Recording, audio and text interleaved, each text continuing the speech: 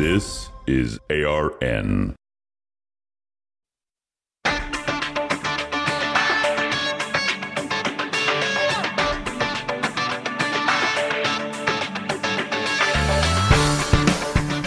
Decidedly Christian, distinctly biblical, and just a little bit nuts. This is Squirrel Chatter.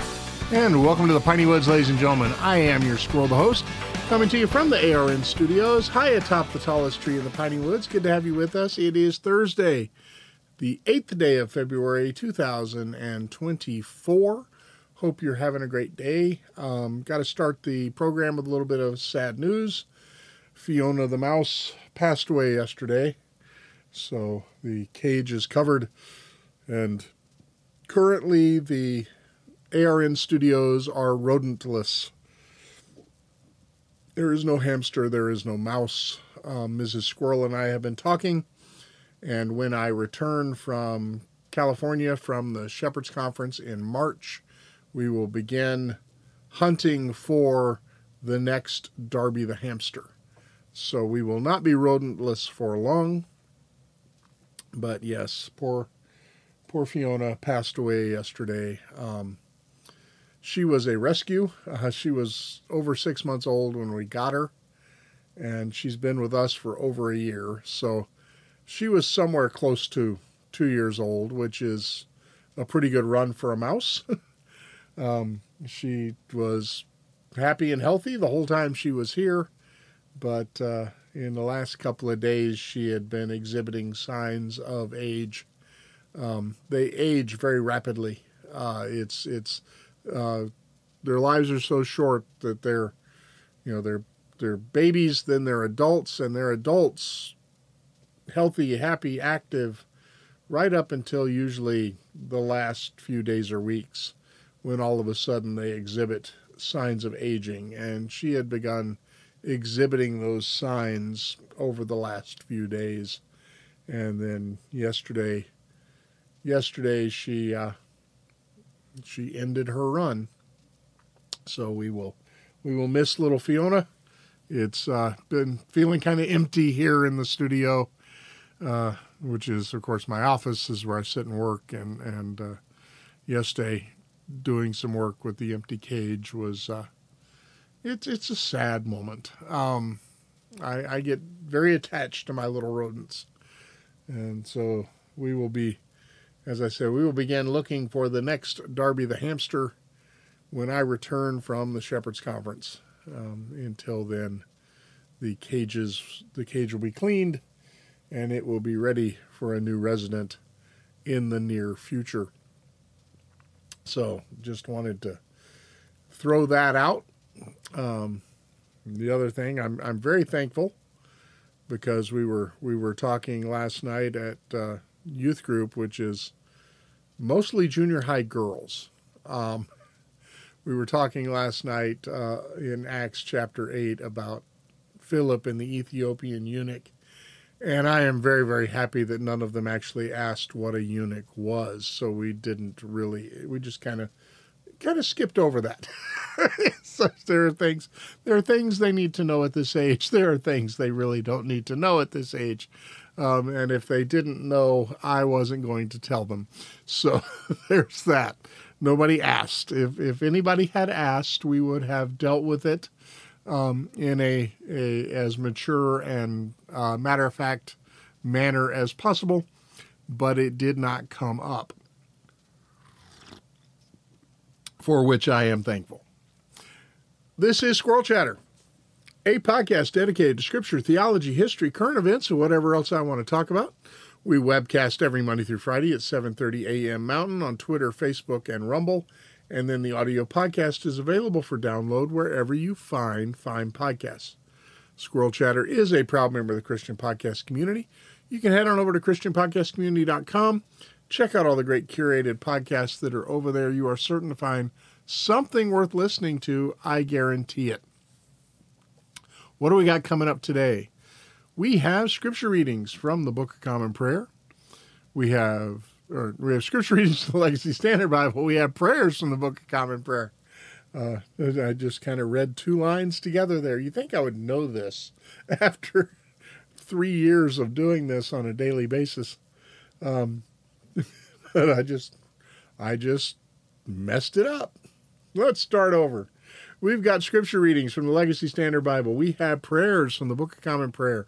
We have a reading from John MacArthur's Daily Readings from the Life of Christ.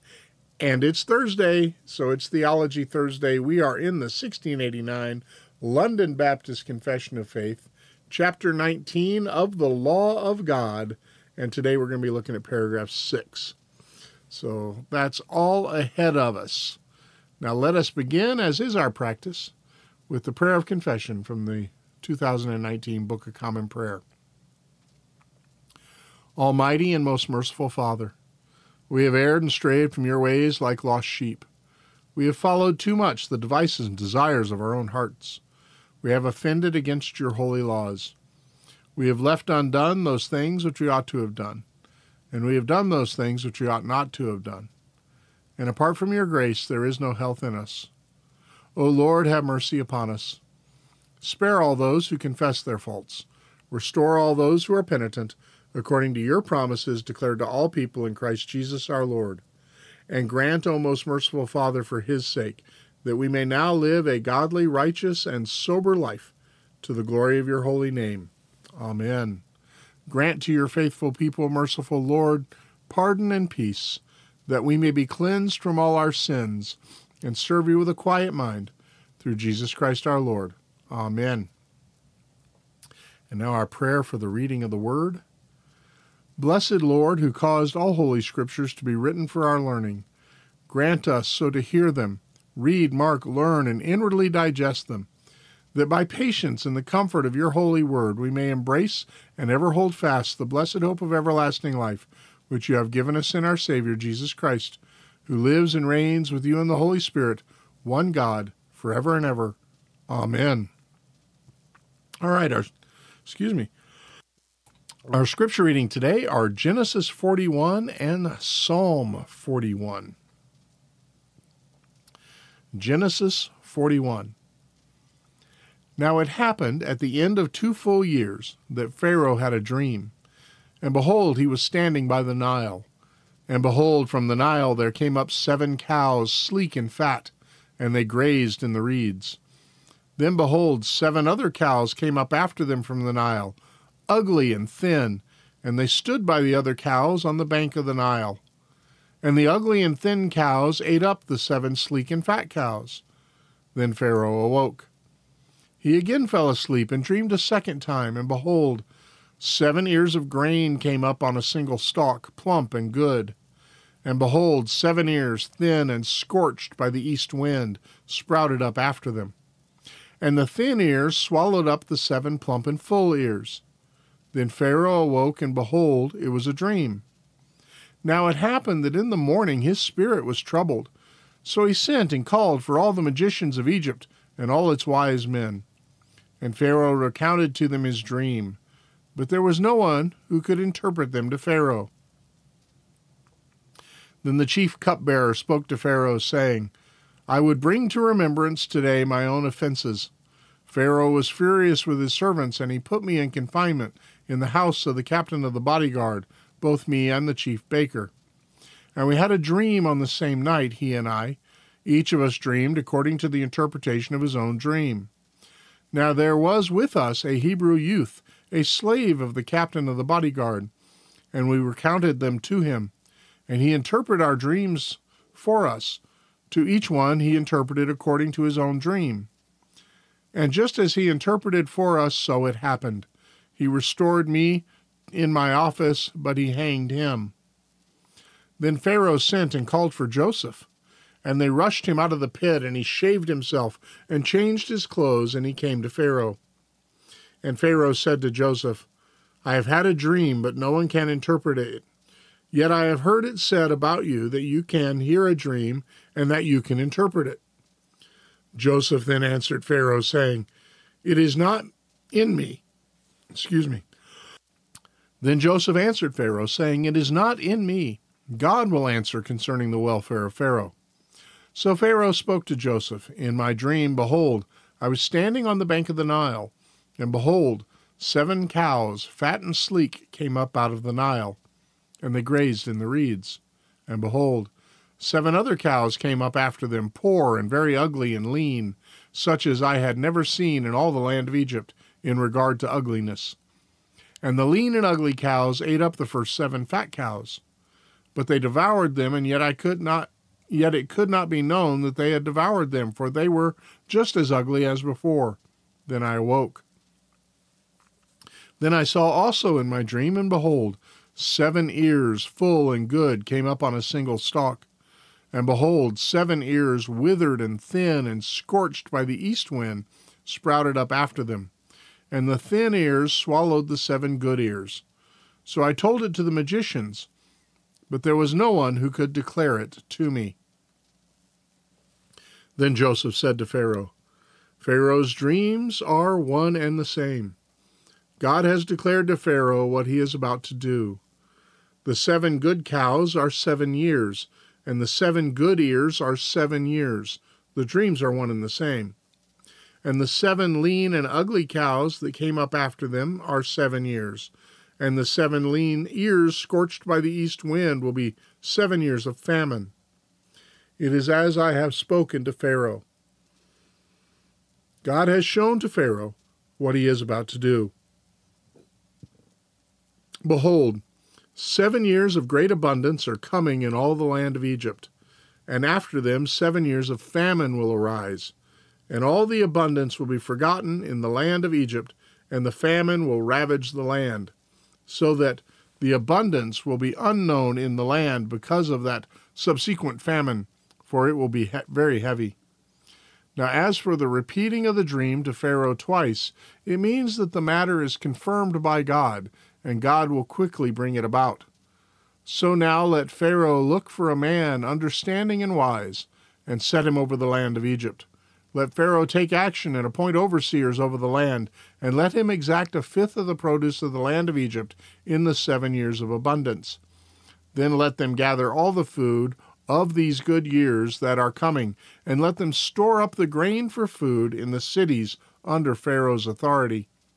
And let them keep watch over it, and let the food be appointed for the land for the 7 years of famine, which will happen in the land, so that the land will not be cut off during the famine.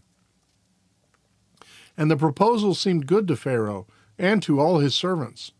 Then Pharaoh said to his servants, Can we find a man like this, in whom is a divine spirit?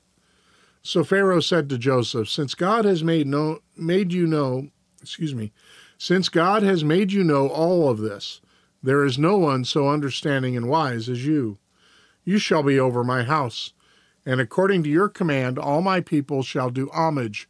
Only in the throne I will be greater than you. And Pharaoh said to Joseph, See, I have set you over all the land of Egypt. Then Pharaoh removed his signet ring from his hand and put it on Joseph's hand, and clothed him in garments of fine linen, and put the gold necklace around his neck. And he had him ride in his 2nd chariot, and they called out before him, Bow the knee. And he set him over all the land of Egypt. Moreover, Pharaoh said to Joseph, Though I am Pharaoh, yet without your permission no one shall raise his hand or foot in all the land of Egypt. Then Pharaoh named Joseph Zephanath-Paneah, and he gave him Asenath, the daughter of Potiphera, priest of On, as a wife. And Joseph went forth over the land of Egypt. Now Joseph was 30 years old when he stood before Pharaoh, king of Egypt. And Joseph went out from the presence of Pharaoh and passed through all the land of Egypt. And during the 7 years of plenty, the land brought forth abundantly. So he gathered all the food of those 7 years, which happened in the land of Egypt, and placed the food in the cities. He placed in every city the food from its own surrounding fields. Thus Joseph stored up grain in great abundance, like the sand of the sea, until he stopped measuring it, for it was beyond measure. Now before the year of famine came, 2 sons were born to Joseph, whom Asenath, the daughter of Potiphera, priest of On, bore to him. And Joseph named the firstborn Manasseh, for he said, God has made me forget all my troubles and all my father's household. And he named the second Ephraim, for he said, God has made me fruitful in the land of my affliction.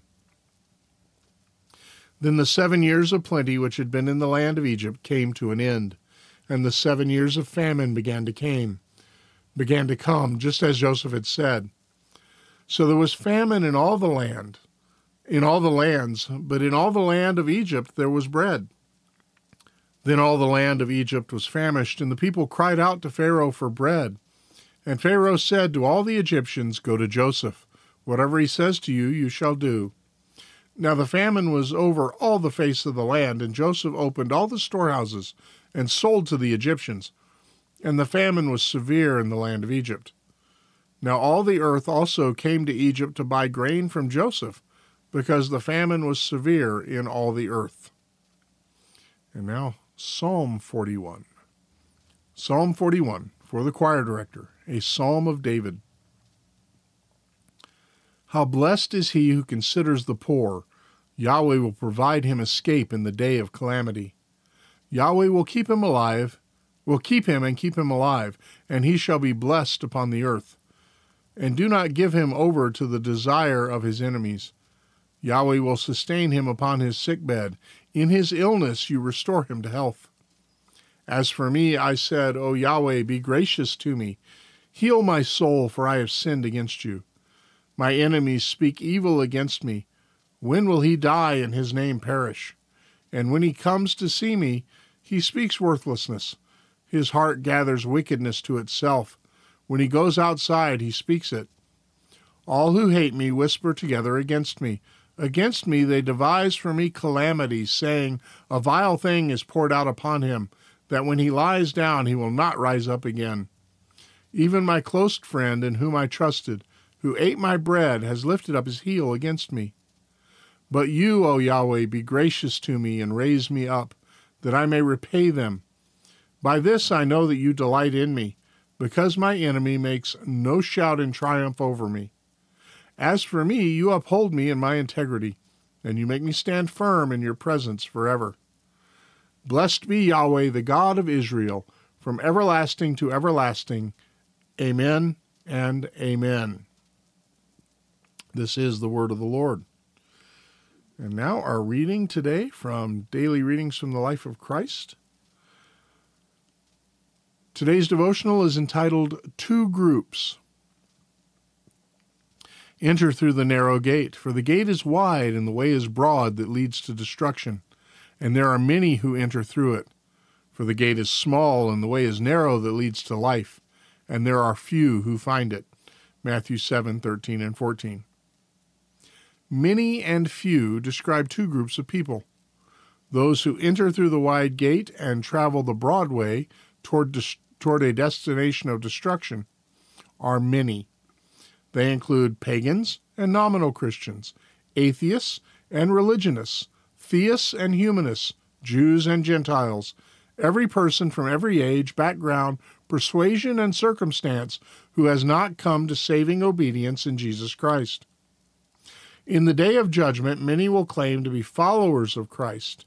Many will say to me on that day, Lord, Lord, did we not prophesy in your name, and in your name cast out demons, and in your name perform many miracles? And then I will declare to them, I never knew you. Depart from me, you who practice lawlessness. Matthew 7:22 and 23. Those who are excluded will not be just atheists or rank pagans, but nominal Christians who profess to know and trust Christ, but who refuse to come to him on his own terms. The group that goes through the narrow gate and travels the narrow way and is destined for life are few in number. Jesus said to them, many are called, but few are chosen. Matthew 22:14. Make sure you are numbered with the few, and not with those who will receive Jesus' shocking declaration at the day of judgment. Ask yourself, what are some of the greatest lies that lead the mildly religious into believing they have accepted Christ into their hearts? In what ways do our churches today accommodate these? How can we work against this devious scheme of the enemy? Important words this morning from Dr. MacArthur. speaking of the Sermon on the Mount, which we are looking at in these devotions, Dr. Steve Lawson, in his Thursday morning Bible study from Herb's House Coffee in Dallas, is doing a study now of the Sermon on the Mount. And it's excellent, as is everything Dr. MacArthur or Dr. Lawson does. So I've been enjoying that, and so I would commend that to you. That is the Bible study. You can go to onepassionministry.org, and you'll find a link to the Bible study. They stream it on live on Thursday mornings at I believe 7 o'clock Central, 7 o'clock Dallas time, that they stream it at 6 o'clock here.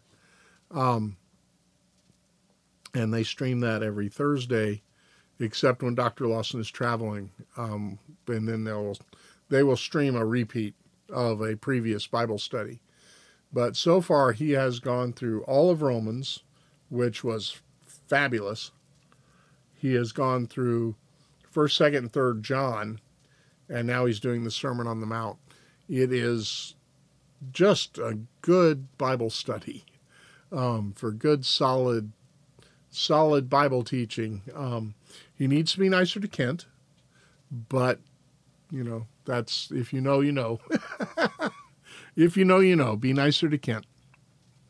Point that out to you. I have a bag of Herb's House House Blend, which will be my next coffee when I finish this 5-pound bag of Trailblazer blend from Montana Coffee Traders. I have a waiting on my shelf. A pound, 12 ounces. When did a pound of coffee quit being a pound? That is a huge. I bought a 5-pound bag, it's 5 pounds. I buy a little bag that's supposed to be a pound of coffee, it's 12 ounces. When did it quit being 16 ounces of coffee? I know they made the bag smaller rather than raise the price, but when I buy a pound of coffee, I want a pound of coffee. I want to be the guy in the old general store in the cowboy movie ordering his pound of bacon and his pound of coffee before he goes back out into the field. It just, nope, you get 12 ounces. That's all you get, buddy. You want a pound, you have to buy 2, and then you're over. A pound of coffee should be a pound of coffee. That is my commentary on that. Bible says don't use different weights and measures. A pound of coffee should be a pound of coffee. If you agree with me, write to Pound of Coffee at.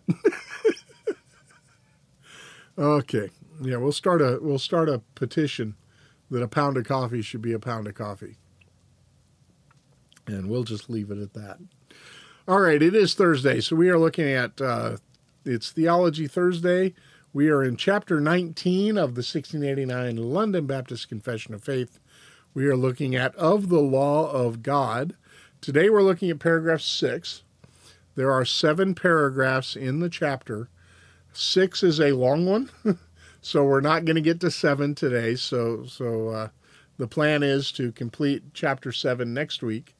And just a reminder, as March is rapidly approaching, as we are on the 8th day of February now, March is rapidly approaching, and I want to remind you that I'm going to be in California for Shepherd's Conference. I will not be doing Squirrel Chatter while I'm down there. Now, I do have some stuff that I'll be recording while I'm down there. I've got plans to do a couple of interviews, so I will have equipment with me, and I will be doing a couple of interviews while I'm down there at Shepherd's Conference, and I'm looking forward to that. But in the meanwhile, we will continue with, there will be a gap in Squirrel Chatter while I am not here, but knowing that I will return. And I will be gone from Squirrel Chatter a week and a half, because when I go to Shepherd's Conference, I leave after church on Sunday, which means I arrive about lunchtime on Monday. because I drive late on Sunday. I usually get there, early afternoon on Monday. Tuesday, I volunteer at Grace to You, stuffing envelopes, just like any other volunteer. That's on Tuesdays. Then Wednesday, Thursday, and Friday is Shepherd's Conference. I will be at the conference. I always arrive early and stay late. I go to the conference to be at the conference. I don't typically go anywhere else. Saturday, I will do some sort of socializing with friends, and then Sunday I will go to church at Santa Clarita Baptist Church in Santa Clarita, because I will be staying with my friend Dave Caldwell, who is the pastor there. And I always think it'd be a tad rude to go to somebody else's church when you're staying with the pastor of another church. No, I appreciate my time with Dave, and I appreciate his ministry at Santa Clarita Baptist Church. So I will be attending there on Sunday. I will have been at Grace Community Church Wednesday, Thursday, and Friday. And I will not be going to church at Grace Church on Sunday. It also saves me about half an hour getting out of town, because Sunday after church, I will be headed north out of Santa Clarita and heading up to Palmdale, and then cut across the Palmdale Highway to I-15 about Victorville, turn north and head home. And I will be home late Monday night, which means I'm not going to be doing a podcast on Tuesday. So the plan is to be back here doing the podcast on Wednesday. I don't have a calendar in front of me, but the Wednesday after Shepherd's Conference, the podcast should resume. So that's coming up in about a month's time. And I just want to start putting that out there so that because I know there are so many of you who plan your schedules around Squirrel Chatter. Oh, no, you don't, and you shouldn't. All right, we are looking at chapter 19 of the 1689 London Baptist Confession of Faith. This is the chapter of the law of God. I will read the first 5 paragraphs, and then we will break down paragraph 6. Paragraph 1. God gave to Adam a law of universal obedience written on his heart, and a particular precept of not eating the fruit of the tree of the knowledge of good and evil, by which he bound him and all his posterity to personal, entire, exact, and perpetual obedience, promised life upon the fulfilling, and threatened death upon the breach of it, and endued him with power and ability to keep him. Paragraph 2. The same law that was first written in the heart of man continued to be a perfect rule of righteousness after the fall, and was delivered by God upon Mount Sinai in 10 commandments, and written in 2 tables, the 4 first containing our duty towards God, and the other 6 our duty to man. Paragraph 3. Besides this law, commonly called moral, God was pleased to give to the people of Israel ceremonial laws, containing several typical ordinances, partly of worship, preconfiguring Christ, his graces, actions, sufferings, and benefits, and partly holding forth diverse instructions of moral duties, all which ceremonial laws, being appointed only to the time of Reformation, are, by Jesus Christ, the true Messiah and only lawgiver, who was furnished with power from the Father for that end, abrogated and taken away. Paragraph 4. To them also he gave sundry judicial laws, which expired together with the state of that people, not obliging any now by virtue of that instruction, their general equity only being of moral use. Paragraph 5. The moral law does forever bind all, as well justified persons as others, to the obedience thereof, and that not only in regard to the matter contained in it, but also in respect of the authority of God the Creator, who gave it. Neither does Christ in the gospel in any way dissolve, but much strengthen this observation. And now paragraph 6. Although true believers are not under the law as a covenant of works, to be thereby justified or condemned, yet it is of great use to them, as well as to others, in that as a rule of life, informing them of the will of God and their duty, it directs and binds them to walk accordingly, discovering also the sinful pollutions of their natures, hearts, and lives, so as examining themselves thereby, they may come to fuller conviction of, humiliation for, and hatred against sin, together with a clearer sight of the need they have of Christ and the perfection of his obedience. It is likewise of use to the regenerate to restrain their corruptions, in that it forbids sin, and the threatenings of it serve to show that even their sins deserve, and what afflictions in this life they may expect for them. Although freed from the curse and unallayed rigor thereof, the promises of it likewise show them God's approbation of obedience, and what blessings they may expect upon the performance thereof.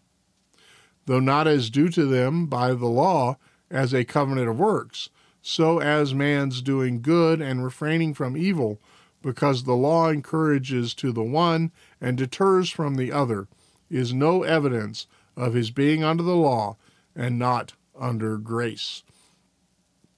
So this is a long paragraph dealing with the place the law of God has in the life of the believer.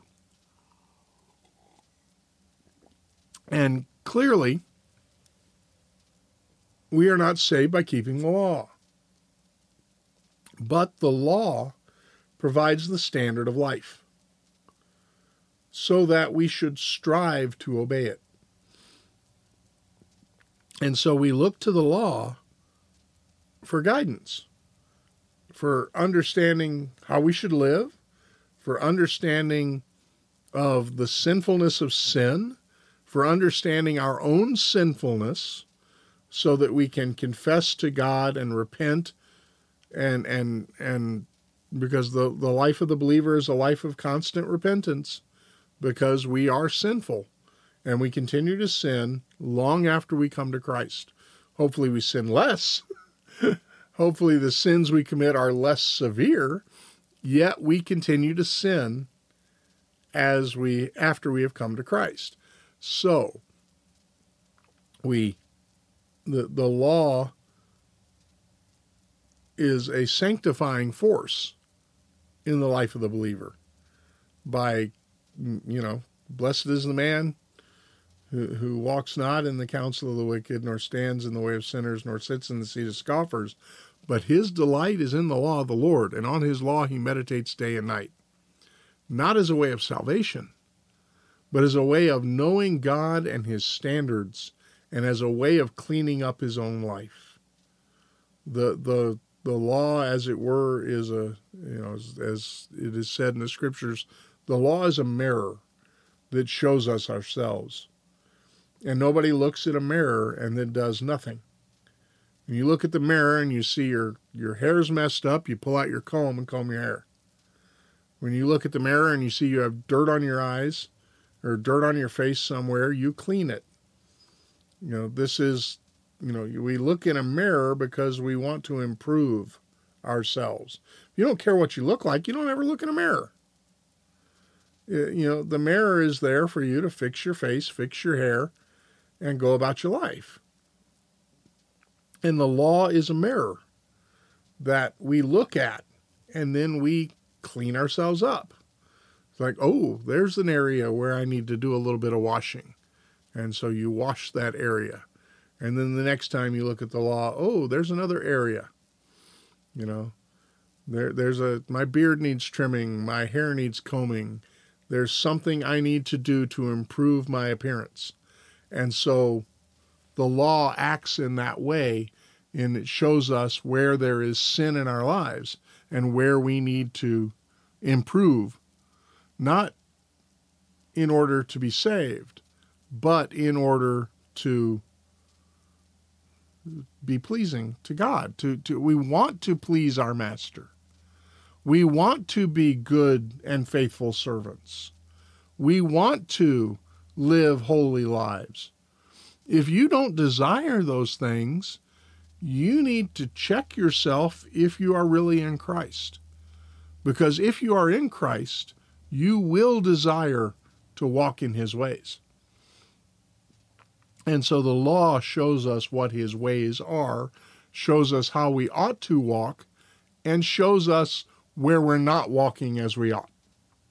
So let's break this down.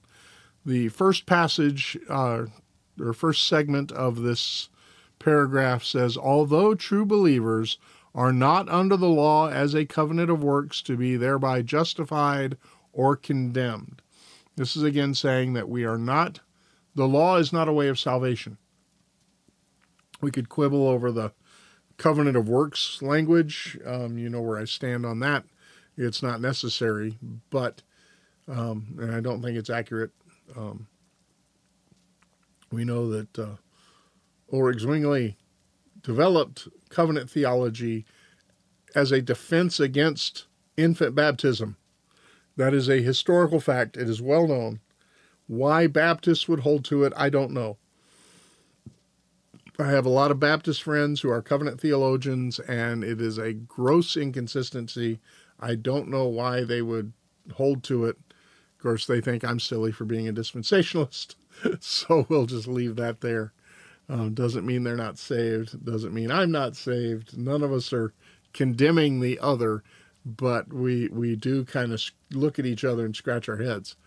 So I don't think the covenant of works language is there, but we understand what he's saying, that although true believers are not under the law as a covenant of works to be thereby justified or condemned.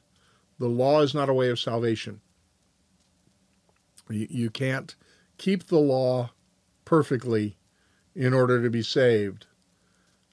It was never a way of salvation. The law's purpose was twofold. Remember, we've been going through Deuteronomy. The law is temporal and conditional. The covenant made at Mount Sinai is temporal and conditional. The is temporal in that its actions, its blessings are here and now. You'll be long in the land and you will prosper. I mean, we've been looking at the blessings and cursings in Deuteronomy 28 on Tuesdays and Wednesdays. So we understand that the blessings and the curses take place on earth. If you obey God, if Israel obeyed God, because it is specifically Israel in that law, if Israel obeyed God, they would live long in the land and be prosperous. If Israel disobeyed God, they would be cursed and driven from the land. We've been looking at that. So it's conditional and temporal. It's conditional upon obeying or disobeying. It's temporal in that the blessings and the cursings take place here and now, or there and then, back then. Although, like I said, I believe Israel is still under the curse and will be until they look upon him whom they have pierced and mourn. And that time is coming. So for biblical texts here to support this, we have Romans 6:14. For sin shall not be a master over you, for you are not under law, but under grace. We're not under the law in a matter of a way of salvation. Galatians 2:16. Nevertheless, knowing that a man is not justified by the works of the law, but through faith in Jesus Christ, even we have believed in Christ Jesus, so that we may be justified by faith in Christ and not by the works of the law, since by the works of the law no flesh will be justified. And the reason no flesh will be justified by works of the law is you and I can't keep the law. Not perfectly. And that is the standard. You have to keep the law perfectly from conception to natural death in order to qualify. if you could keep the law perfectly, from the moment you were conceived until the moment you die, you would be saved by your own works. But you can't, so don't even go there. By works of the law, no flesh will be justified. Romans 8:1. Therefore, there is now no condemnation for those who are in Christ Jesus. This is one of the most important passages in Scripture. There is no condemnation for those who are in Christ Jesus. Paul in Romans, up until chapter 8, lays out that there are two groups of people: those who are in Adam, who are condemned, and those who are in Christ, who are not condemned. And it's not based upon works of the law by the individual. It is based upon with which the first Adam or the second Adam that you identify by faith. So you're either under Adam, which is all of us when we're born, or you're under Christ. If you are under Adam, you are condemned. You have the sin nature, you have the inherited guilt, you have all of that. But if you are in Christ, you are forgiven.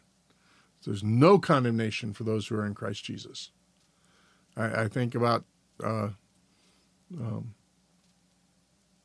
Getty song, no guilt in life, no fear in death. This is the power of Christ in me. That's key. The Christian has no guilt in this world. Our sins have been paid for. Do we regret things we've done? Certainly. Do we look upon these things as things that we need to learn from? Absolutely. Are we guilty for them? Guilt's been paid. There's no condemnation for those who are now in Christ Jesus. Romans 10:4, for Christ is the end of the law for righteousness to everyone who believes. Faith alone, in Christ alone, for the forgiveness of your sins. That is the only way to have your sins forgiven. So the law is not a way of salvation. And that's what this first clause says. Let me read it again. Although true believers are not under the law as a covenant of works to be thereby justified or condemned. The law is not a way of salvation. Next clause. Yet it is of great use to them as well as to others, in that as a rule of life informing them of the will of God and their duty, it directs and binds them to walk accordingly, discovering also the sinful pollutions of their natures, hearts, and lives, so as examining themselves thereby, they may come to further conviction of, humiliation for, and hatred against sin. So we are looking at the fact that the law, not a way of salvation, but it is useful in directing our lives. It's useful to us that are believers, and it's useful to the non-believer as well. There are principles in the law that ought to be lived by everybody. Knowing it's not a way of salvation. You can't keep the law and be saved, yet living by it is a good idea. It's a good rule of life. This is why I don't object to the 10 Commandments being posted in schools and courthouses. Life has not gotten better in America morally since atheists forced the removal of the 10 Commandments from the walls of school buildings.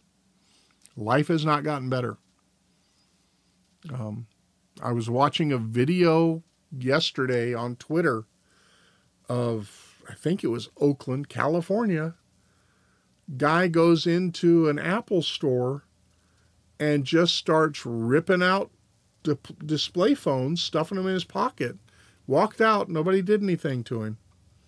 Maybe if he'd have gone to school at the house that had thou shalt not steal on the wall, and his parents had supported that, and his school teachers had supported that, and that idea of stealing being wrong had been reinforced as he grew up.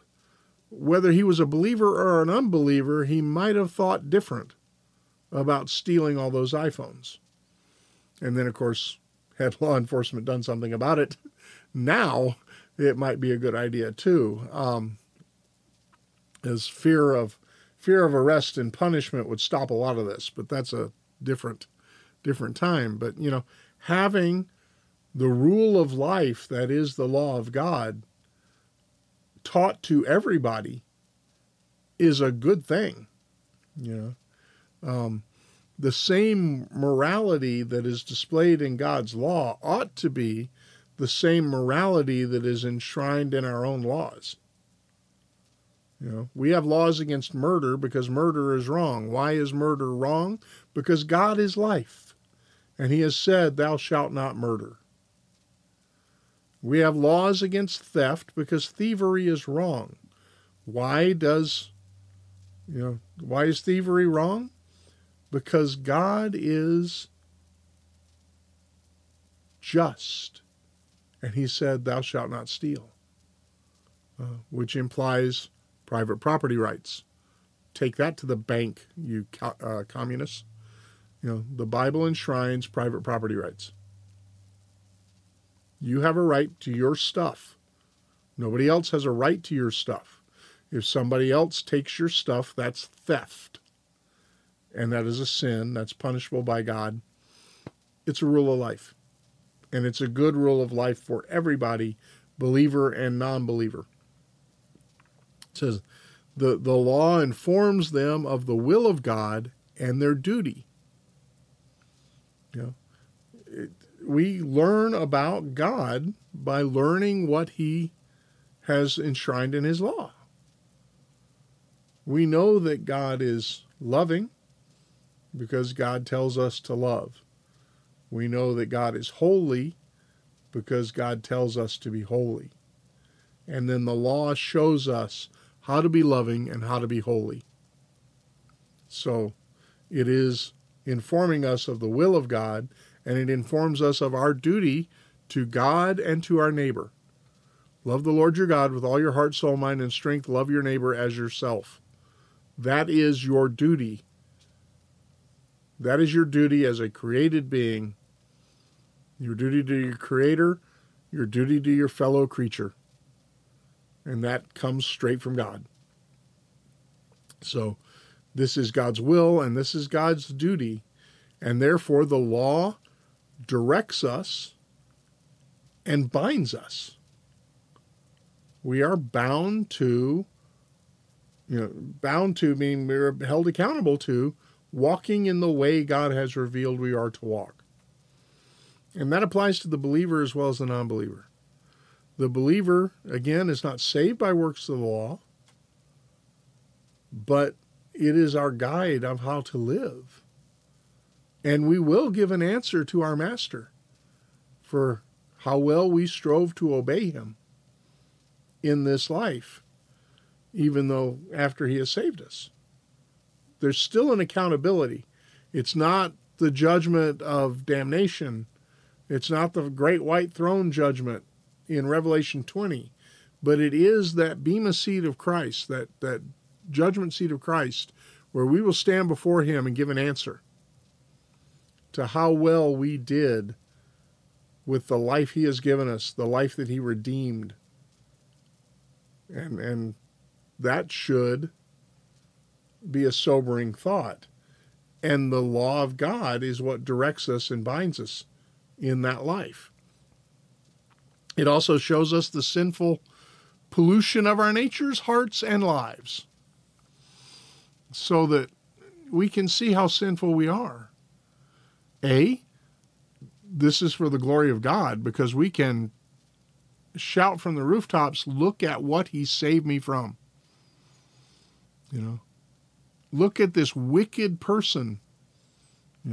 Amazing grace, how sweet the sound that saved a wretch like me.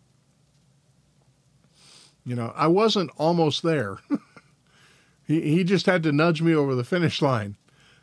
I wasn't anywhere close, and neither were you. If you have been saved by Jesus Christ, he didn't just nudge you the last few inches because you almost made it. No, he pulled you up from the depths in the mire. You were dead in your trespasses and sins. But God, being rich in mercy, because he loved us with such a great love, even though we were dead in our trespasses and sins, he made us alive together with Christ. For by grace you have been saved. Yeah. So this is important. So we can examine ourselves in light of the law and come to further conviction of, humiliation for, and hatred against sin. This is again that mirror. We can look at our lives. We can see where we are sinful. We can mortify that sin. Put it to death. Don't live with it. Don't coddle it. Don't feed it. Put it to death. And clean up our lives, because we come to, confront our own sinfulness.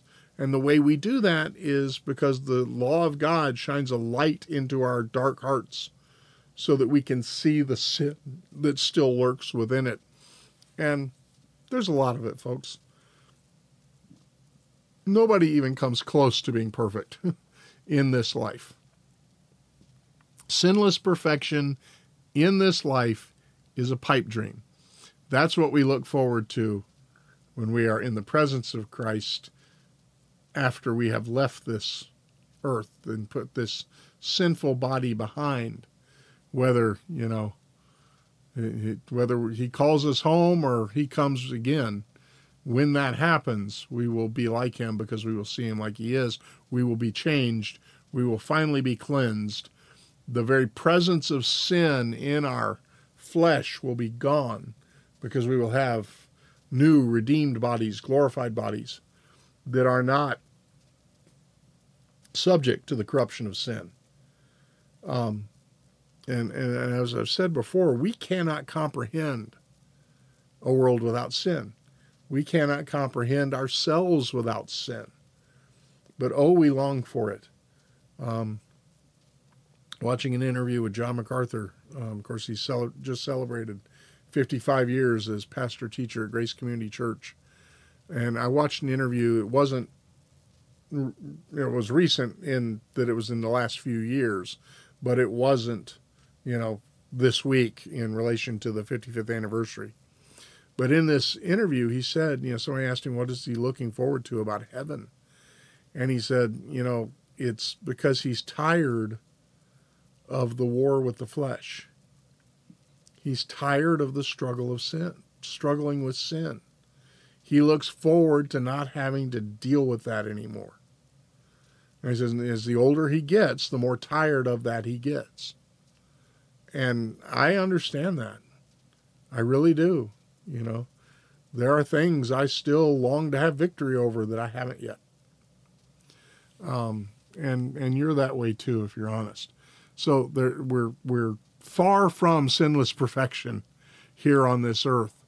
But the law of the Lord is a tool for our sanctification because it shows us our sin and it shows us the way out of our sin.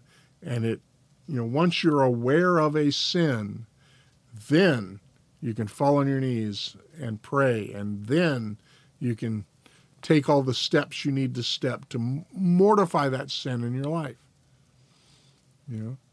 And so that's one of the uses of the law. The texts we're given here, Romans 3:20, because by the works of the law no flesh will be justified in his sight, for through the law comes the knowledge of sin. That's what I'm saying. When you look at the sin, you look at the law, you see your sin, so that you cannot deny, the Bible says thou shalt not steal. The Bible says don't bear false witness. The Bible says, have no other gods before God. You can look at that and you can see, oh, there's my sin. Because the Bible just said I shouldn't do what I'm doing. And in thought, word, and deed. It's not just what you do, it's what you think about doing. So, if a man looks at a woman with lust in his heart, he's already committed adultery with her here, even though he never did any kind of physical act. He thought about it. And folks, there's none of us who aren't guilty of that. Not a one. So, through the law comes the knowledge of sin. Romans 7:7. What shall we say then? Is the law sin? May it never be. Rather, I would not have come to know sin except through the law. For I would not have known about coveting if the law had not said, you shall not covet. The law reveals our sin. All right, and this last clause is very long. I'm looking at the clock, and I know we're running late. So the law brings us to further conviction of, humiliation for, and hatred against sin, together with a clearer sight of the need they have of Christ and the perfection of his obedience. It is likewise of use to the regenerate to restrain their corruptions, in that it forbids sin, and the threatenings of it serve to show that even their sins deserve and what afflictions in this life they may expect for them, although freed from the curse and unallayed rigor thereof. The promises of it likewise show them God's approbation of obedience and what blessings they may expect upon the performance thereof, though not as due to them by the law as a covenant of works, so as man's doing good and refraining from evil, because the law encourages to the one and deters from the other, is no evidence of him being under the law and not under grace. Long paragraph, or long part of the paragraph. What is it saying here? What it's saying is, and we've been looking at this in the law of Moses, there are blessings here and now for keeping the law. And there are curses here and now for disobeying the law. In other words, actions have consequences. You may be a Christian believer, but if you engage in theft, you may end up in jail. There are consequences to your actions. You may have eternal forgiveness, but you might still be liable to the court for things that you have done. And likewise, if you are doing good and striving to be obedient to the law, there are blessings associated with that. We were reading the story of Joseph this morning, and look at how God made everything that Joseph put his hand to prosper. God can make you prosperous. And if you are striving to obey him, he is going to bless that. Just as if you are disobeying him, this is one of the reasons why it's clear that moral people, even though they are not, of course, they're not perfect in their morality, because by works of the law, no man will be justified. But people who generally strive to live moral, upright lives, even apart from Christ, tend to have good lives on this earth. They're respected. A good employee gets promoted. It doesn't matter if he's a Christian or a Buddhist. A good person, a good neighbor, gets the respect of his neighbors. He might be elected to office. He might, if somebody, if the local Hindu has a fabulous business and he takes care of his customers, his business is going to prosper because he has good morals, even though he doesn't have Christ. So there is a blessing to being moral. But going back to the very beginning of this clause, It says that the law gives us a clearer sight of the need we have for Christ and the perfection of his obedience. When we really see how hard it is for us to keep the law, that really should amaze us at the perfection of Christ's obedience to the law, because he kept it perfectly. We can't even imagine keeping it perfectly. I honestly believe that most of us, there are transgressions of the law that we are totally oblivious to, that we are transgressing the law in ways that we're not even aware of, because God in his grace doesn't show us the full extent of our sinfulness. But the more we see of the law, the closer we come to the light of Christ, the more of our sin is revealed, and that gives us a clearer sight of our need for Christ and a better understanding of just how amazing this grace is that we have received. So the law restrains our corruptions because it forbids sin. It shows us that there are blessings that we can expect for keeping the law, as well as things that we might expect for not keeping the law. So this is a good thing to do, is to keep the law. Romans 6:12-14. Therefore, do not let sin reign in your mortal bodies so that you obey its lusts, and do not go on presenting your members to sin as instruments of unrighteousness, but present yourselves to God as those alive from the dead, and your members as instruments of righteousness to God. For sin shall not be master over you, for you are not under the law, but under grace. So the fact that you have been redeemed from sin means that sin is no longer your master. You're not under the law. You're under grace. What a great thing. But so the Bible says don't sin. How do you know what sin is? The law tells us. 1 Peter 3:8-13.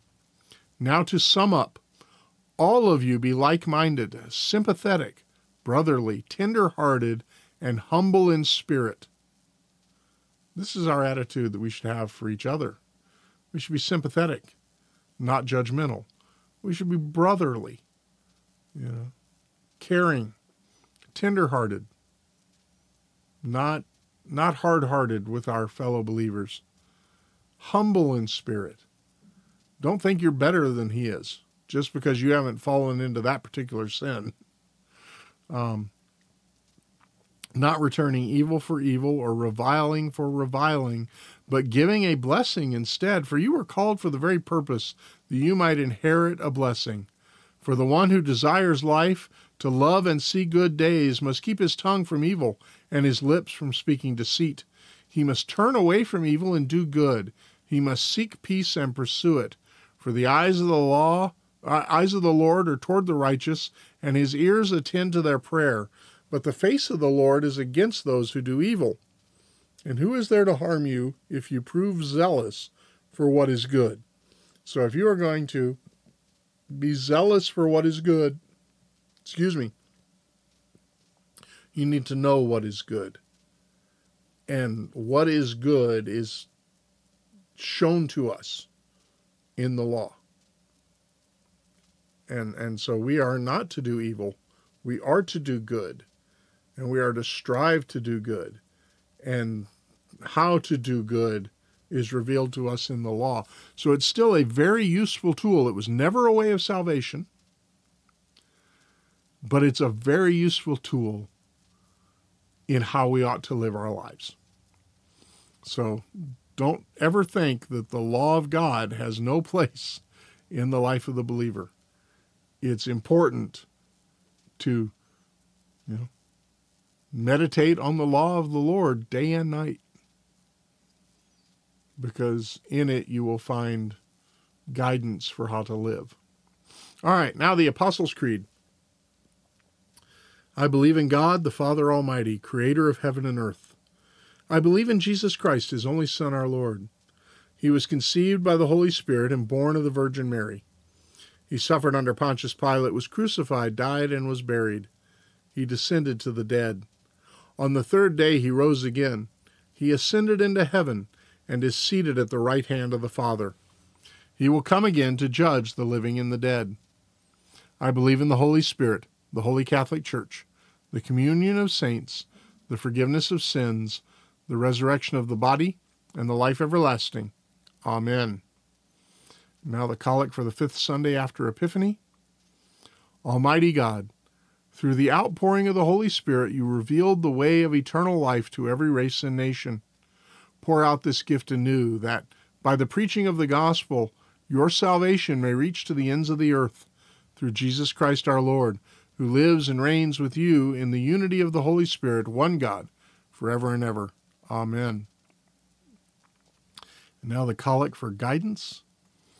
Heavenly Father, in you we live and move and have our being.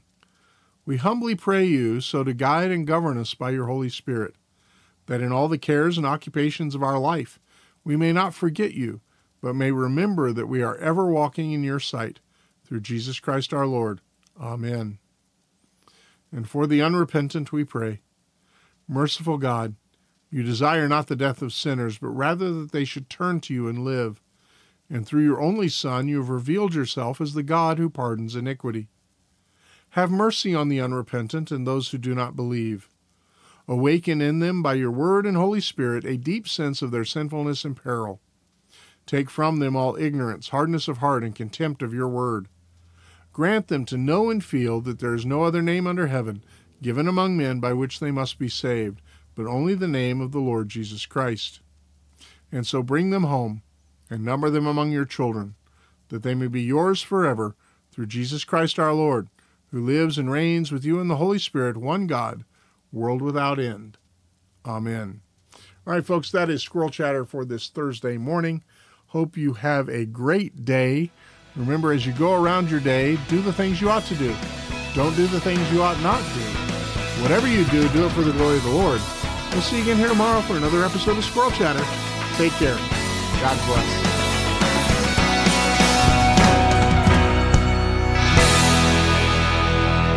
Squirrel Chatter is recorded in front of a live studio hamster.